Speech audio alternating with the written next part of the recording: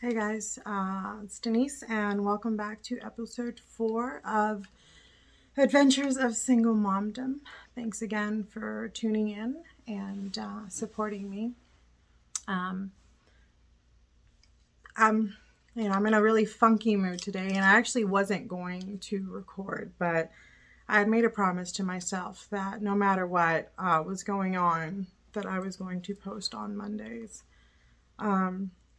And I'm trying to keep things light and funny and airy. But then I remembered, and I was talking to my son, Michael, and he said, Mom, you got to post everything that you're feeling because it's about what life is like being, going through as a single mom or as a woman or anything. So, so I don't even have a script or anything written down today. Normally I have little notes and I kind of just flow through, but it's been a hard couple of weeks. I was already dealing with some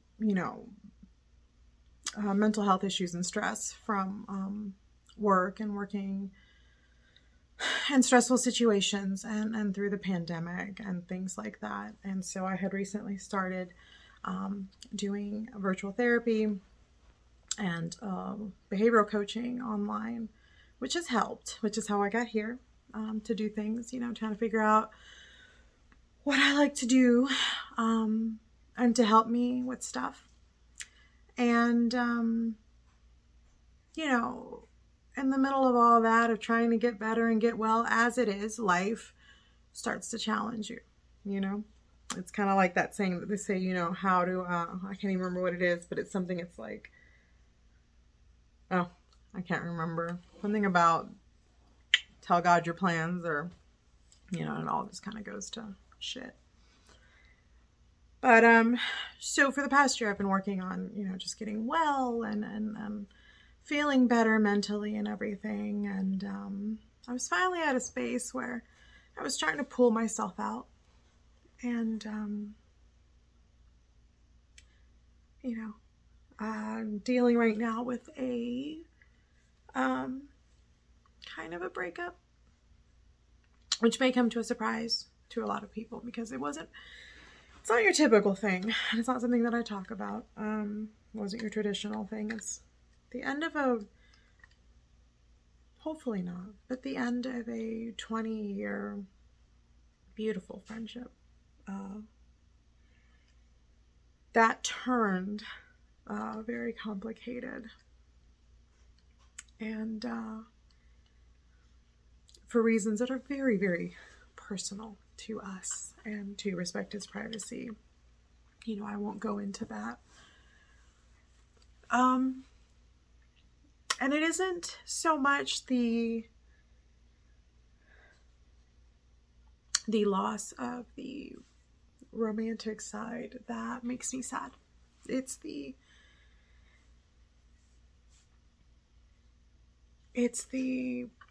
changing of the relationship. It's the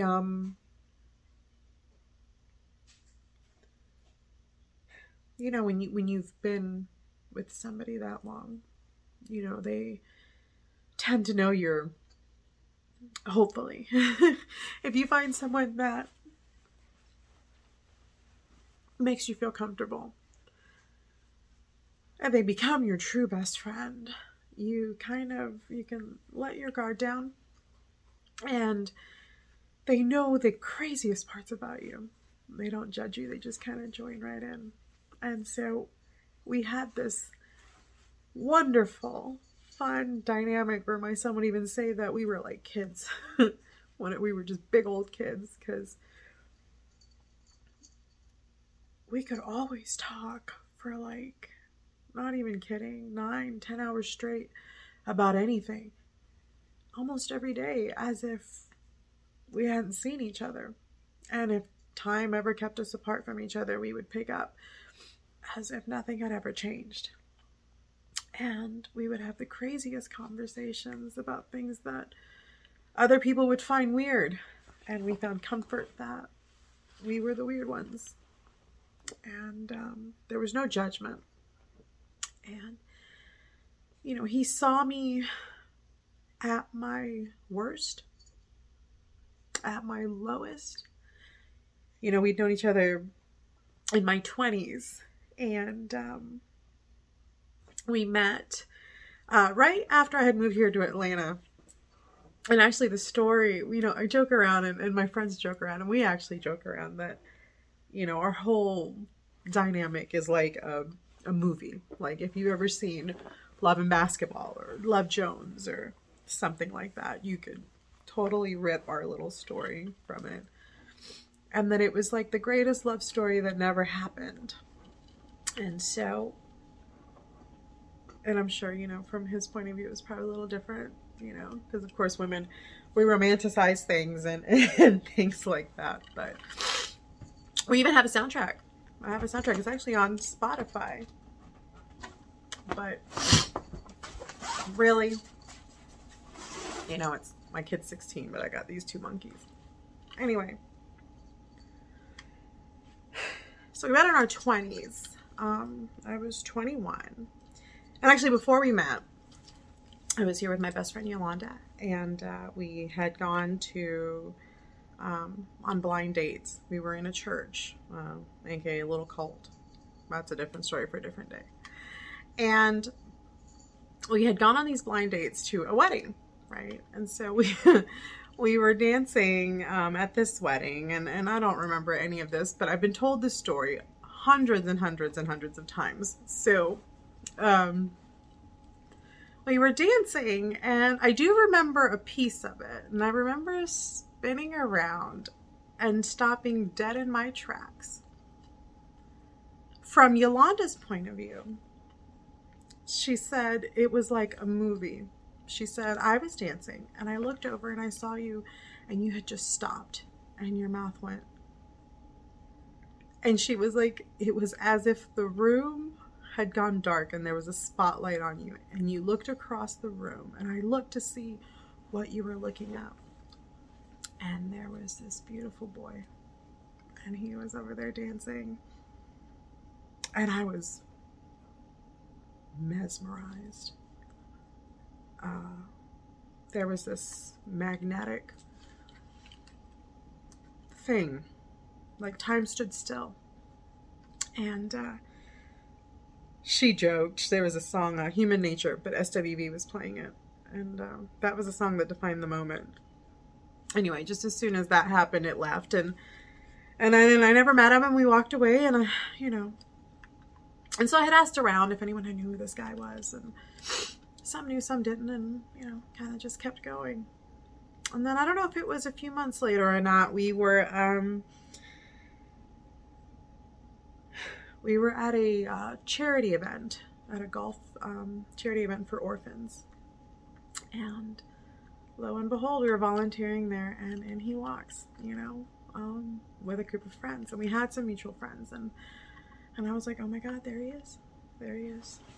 And so it was arranged that we all would hang out that night so we could meet and a group of our friends. So we went out to dinner as a group, and it was awesome. You know, he was fun, and we clicked like immediately. And that was actually the night that Aaliyah passed away. And we all saw it on the news that night. And which is funny, that's how we know when our friend-versary is, unfortunately, you know. So after that, we saw each other every now and then. And then our friend groups kind of merged. And it was just a natural friendship. You know, we communicated through, you know, our friends, and then we'd hang out. And I remember going on our first date, and like a hangout is what it really was.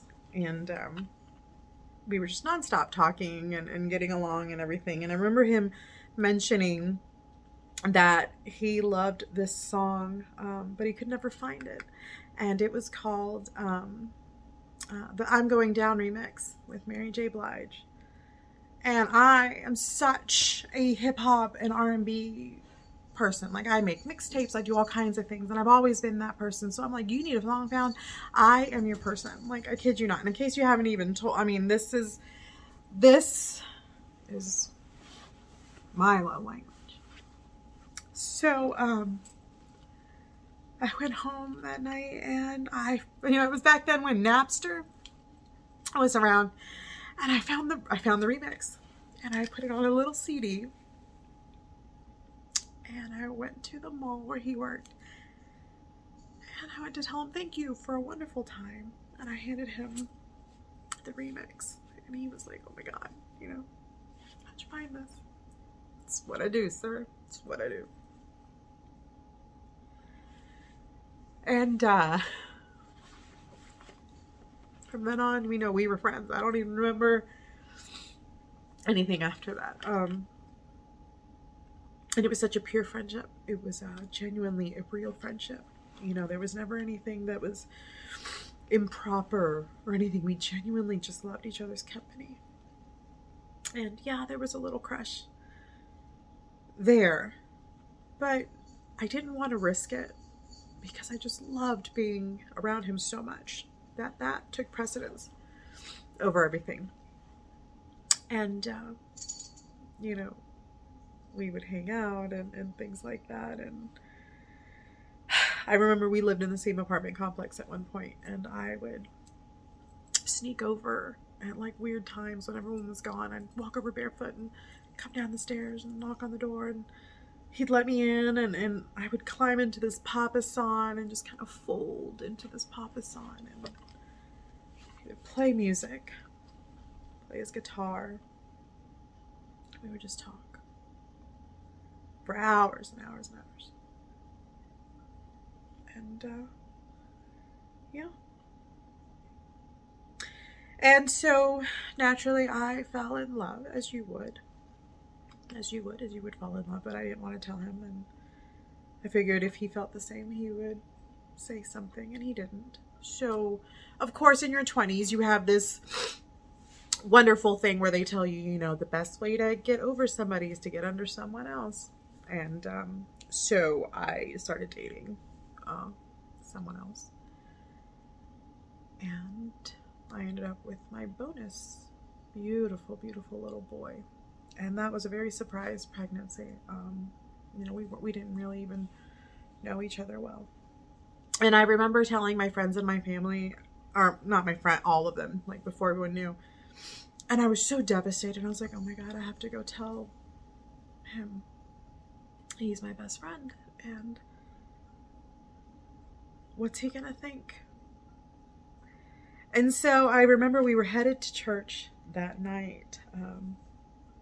And I drove him by myself. We were in my car. I picked him up. I said, hey, I'm going to pick you up. We can ride together. And he said, okay.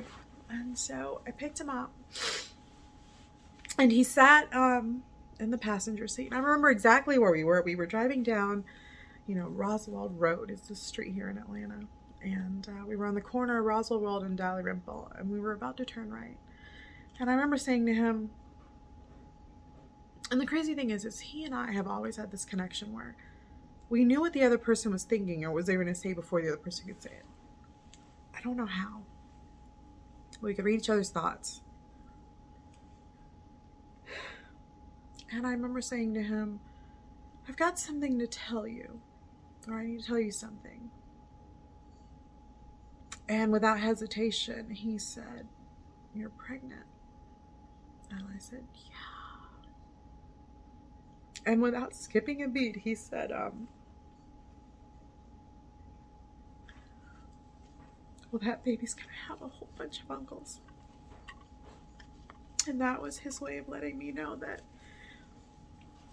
I wasn't gonna go through this alone, because he knew that, I didn't know his dad very well, and I didn't know what was gonna happen. So,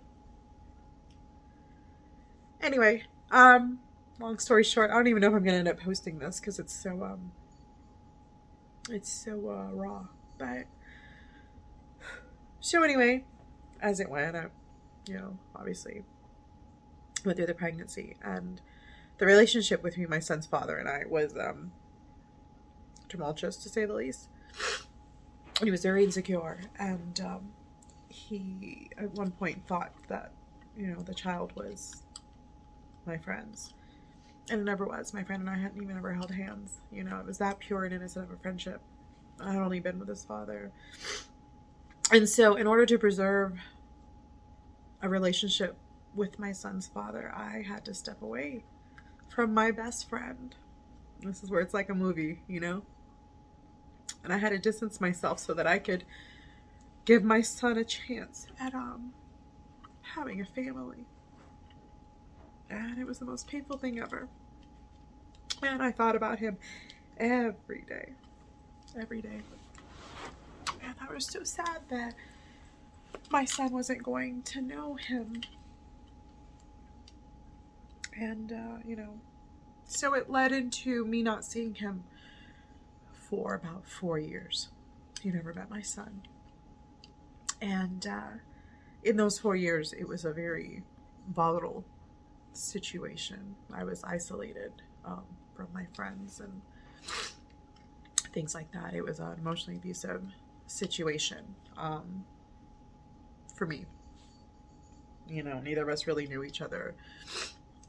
We were there out of obligation. We both loved our son, but it just was something that we probably should have stayed in. And so there was a situation that caused me to leave, and I left. Michael was 4, and we moved out. And I think I waited a few months, and my heart was just so... The first person I wanted to call was him and see if he would forgive me after being gone for 4 years and still want to be my friend, because I had thought of him almost every day. I missed him. And so I gathered up the courage, and I found his phone number, and I sent him a message, and he answered, and he acted as if we had not missed 4 years, and we made plans to hang out. And I remember being so nervous because I hadn't seen him. You know, we were now grown-ups, I guess. I was just 29 years old. He was in his early 30s. You know, we weren't kids. And I remember talking to my girlfriends, and they knew how much I had a crush on him and everything. And they were like, what's going to happen? And I'm like, I don't know. And we're just going to meet up. And I had gotten dressed up in this really pretty white dress and went to go meet him.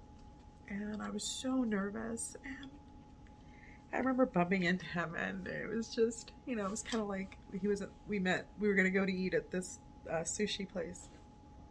And I met him to the store next to him because he was there. And I just walked up to him and I was like, boop. And he was like, boop, you know, and it was just like how we used to be.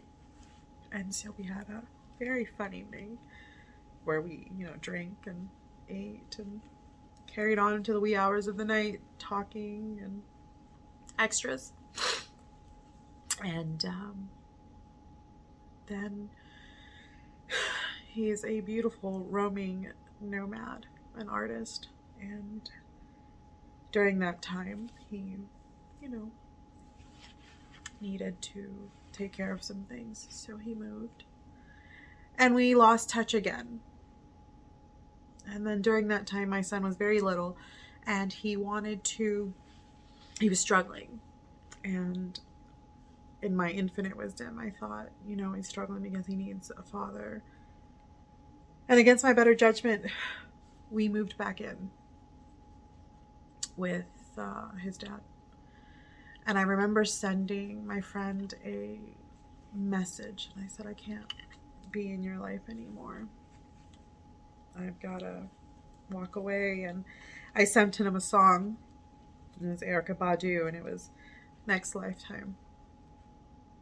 And if you know the lyrics, it's, you know, what am I supposed to do when I want you in my world? How can I want you for myself when I'm someone else's girl? And then I'll see you next lifetime. Maybe we'll get it right then. And it was the hardest thing. But that was a condition of my son's father. He said I was not allowed to be friends with him. And for the sake of my son, I did it. And we stayed for another 4 years where we lost touch. And things got worse in the home. The abuse was worse. And finally, I got out. I bought a house. I took my son. We made plans, and we left. And bought a beautiful home, my first home from Michael and I. And he was about 8 years old when I left. And I apologize. It's probably going to be a little longer. That's why I don't know if I'm going to post it. But so we left, and about, I think I bought the home in May, and around February, I think, I was talking to a friend of mine who, from our old days when we used to be in the church, and he mentioned that he had spoken to our friend. And I was like, oh my gosh, tell him I said hello. And throughout those conversations and stuff, he said, you can call him. He said it was okay. And I was so nervous. And I remember being at work, and I remember sitting in the stairwell at work and gathering up the courage and the butterflies, because I'm like, not only have I left him once, but twice. And here I am, and I'm going to have the nerve to call him again and ask him to forgive me and to be my friend. And I called him, and he picked up the phone like nothing had ever happened.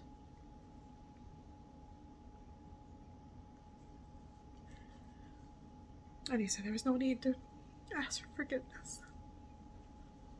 And so we talked.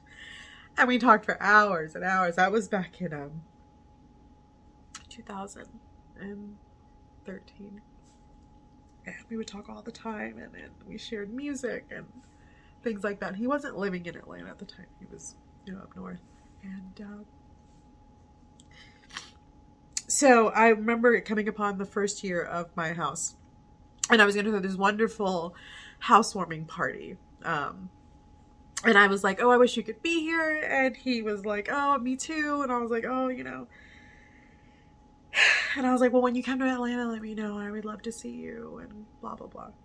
So the night of my housewarming party, I had a house full of 40, 50 people. And all these people I hadn't seen for a while, and I'd welcomed them to our home, and I had music playing and all this other stuff. And I was just completely just running around saying hi to everybody. It was a really fun night. Michael was having a good time. And the music stopped. And I remember going into the kitchen, and it was back then, and it was 2013. So my music was being played off my laptop. And I remember running into the kitchen, and I was trying to get it to sync again with the speakers. And everyone was kind of like, oh, what's going on? I'm like, I'm getting the music back on. And then I hear a voice that says, I don't even remember now because I'm thinking about it, but he said, check the speaker or something. He said something. And I was like, I got it. He said it again. And I said, I got it. Right. And then he said it again. And I was like, who is this annoying person that is telling me how to turn my own music on? Music is what I do. And I turned around, and he was standing right there. And I remember my hand. What I had noticed is that the room had gone completely silent because everyone knew he had come in to surprise me. And my hands went. And I don't know, I think I jumped. And he had flown all the way down and arranged it and surprised me.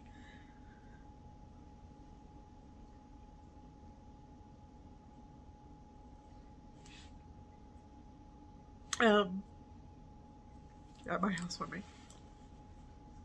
And I was ecstatic, and he pulled out his camera, and he took all these wonderful pictures of my friends and my family and things like that. And we stayed out all night, and we left my own party, and we drove around and went to go see our friends, and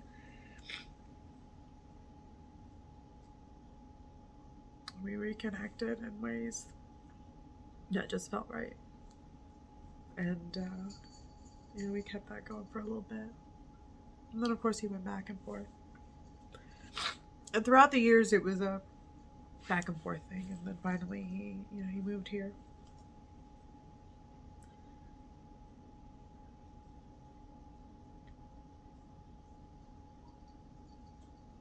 And there's a whole bunch of years that I could talk about and things like that. But one thing that I will say is that through all those years,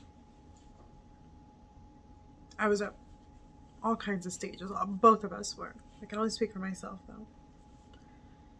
He had seen me as a church girl, a college student, a mother, a pregnant person. He had seen me as in my worst. He saw me at the highest in my weight, about almost 300 pounds. He had seen that struggle. And never once in any of those years had he ever made me feel less. In fact, he did the opposite. He has a way that makes me want to be the best version of myself. He inspires me to be higher, challenges me. He's not a affectionate or a wordy person. But he had a way that made me feel beautiful and smart and like I was the most powerful thing in the room. That I had a magic about me. And he had the same power over me. And, the chemistry was undeniable. Our friends were always like, when are you guys going to, be together? The timing was never right. And we both fought for the friendship more than anything else. He dated other people and things like that. And we always had our own little situation in between.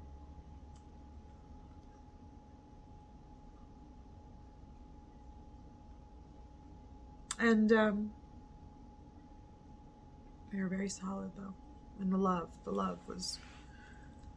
There's no denying that there was such a strong bond and love between the both of us. You could see it from across the room. Strangers could tell. We would go places. And strangers would come up to us like they were drawn to us. And they'd want to hang out or, come talk to us. It was like a magnetic thing. Whenever we're around, people just wanted to be around us. It's just this thing. We both bring out this calmness and this light around each other. It's like someone I've never met anyone my entire life like him, and it's like I knew him in another life, and I was kind of excited that he found me in this one. That's why I was like, I'll see you next time, even if we don't work out in this one. And I was confident when I said that. So we had some times where we had to separate again, and he left. And there was about a year or so before the pandemic hit that we didn't speak. And I thought about him again. I'm telling you, it's almost like a Harry Met Sally, where we're just like, And I was upset. We never fought. And it's funny, we have a thing between us where in 20 years, he never said an unkind word to me, and vice versa. And we never yelled at each other or anything. And our claim to fame was this one night where we did get upset. And we were standing outside and we had a whisper fight. And we were upset with each other. We were starting to get into it. And I said, can't yell out here. I've got like white neighbors, because I just moved into this neighborhood. And so we had this whole fight in a whole whisper. And we had some friends standing out there like, are they out there fighting? like having a whisper fight. And I mean, it was a whole thing where it was like, I can't believe you, and you said this. But it was like the most respectful thing ever. But that's how we rolled. You know, there's great admiration and great respect for each other. A lot of love. So this last time before this, there was a moment where we just had to separate. You know, it was just, I had fallen so deeply in love with him. And he just did not have the same feelings. And I couldn't get mad about it, you know. But it just was too hard to be around that. And so we separated. But there was a lot of anger and resentment on my end. And he left. He moved back up north. And then the world ended. And we got thrown into this apocalypse. I think it was right in the beginning. And I remember having a dream about him. And I wondered about him. I said, what's he doing? How is he? You know, is he sick? Has he caught COVID? The world is ending. And the only person I can think of who means anything to me besides me and my family is him. And I remember having a dream about him. And something had happened to him. And he had gotten hurt. And I woke up and I texted him, and it had been like a year and a half, and I texted him, I said, I had a dream about you. You had gotten hurt. I just want to know if you're okay. And he called me.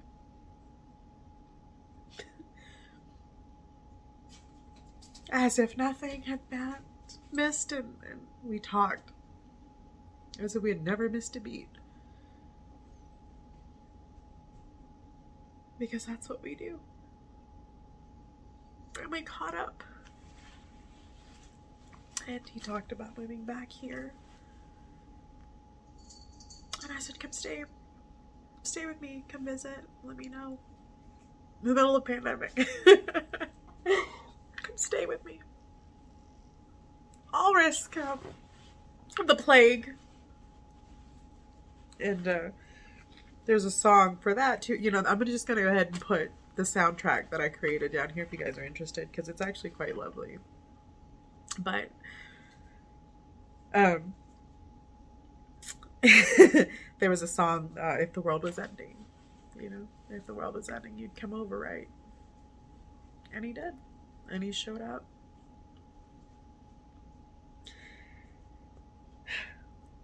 And we've been inseparable since then. For a good 15 months, 16 months. And this year, it was different from the other times. You know, he had gotten a place nearby. We spent almost every weekend together. He's always here. My son and him actually bonded in such a way that my son loves him so much. The bond that they have is actually quite beautiful. He is our family.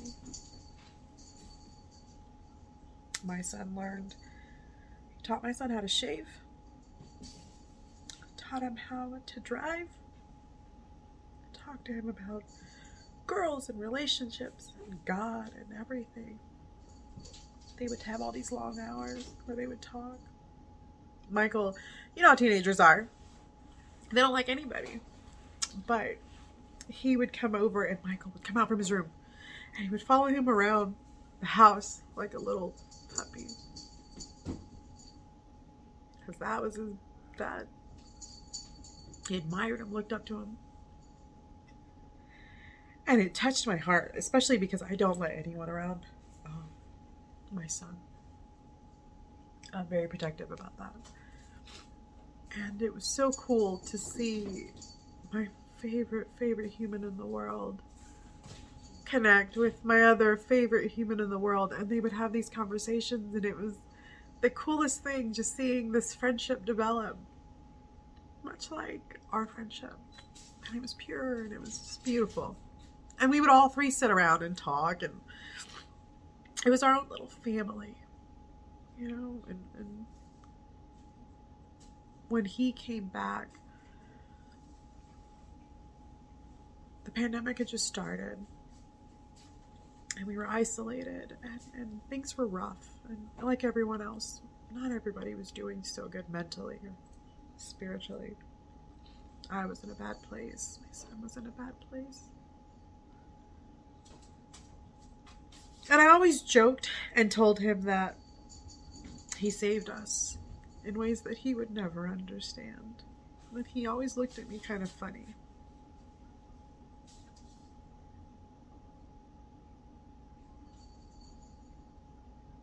But he did.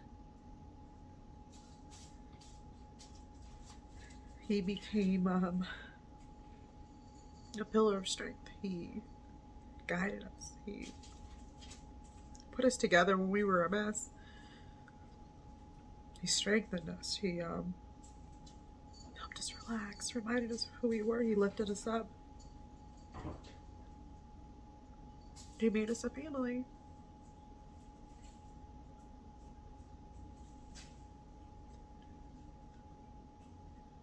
And so that's why this is really hard. And we want different things. He has a checklist. And he's very analytical. I'm very emotional. And there are certain things that he wants that I don't have. And it's not bad for that. Everyone has something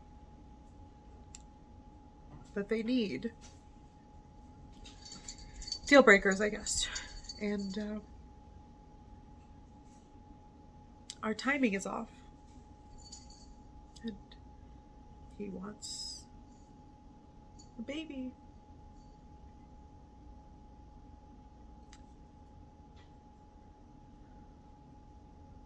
My son is 16. And there are other things, you know, that I can't meet. And people can love you, but you can't force someone to be in love with you. No matter what you do, no matter how much peace you are, no matter how much chemistry there is, you can't love for the both of us.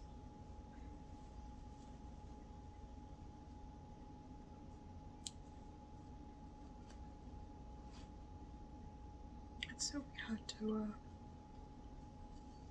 we had to step away. There were other factors that kind of came into play. But honestly, that's not what makes me sad. I feel like a limb is missing, a piece of my soul. I don't know how the friendship would be able to thrive or survive in the way that it has been for the past 20, 13, 7 years. Last year, as intense as it got, as entangled as it got. I don't know how to scale back, and I don't know how we would be able to carry on, but I know that there is such a hole in my heart, in my soul. And it doesn't seem right. I can't wrap my head around it. And we both love each other so much.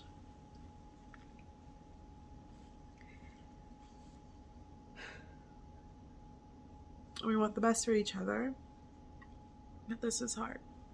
And I really do feel like a piece of me is missing. And I'm doing this because of him, actually. He had been for a year. He's like, do this, do this, do this, do this. And it's his voice that I heard today when I didn't want to record that got me here. And the shitty thing about having someone in your life at this capacity that you love, but is also your best friend, is that right now in this moment, I'm hurting And I want to call him because he's my best friend, but I can't because he's the reason.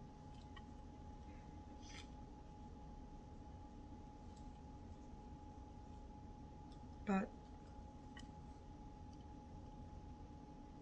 if he's watching, if you're watching, I love you. I will always love you.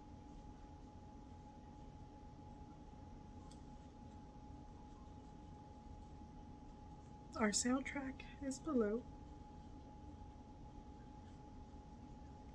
And I will most definitely find you next lifetime. Bye, guys. Thanks.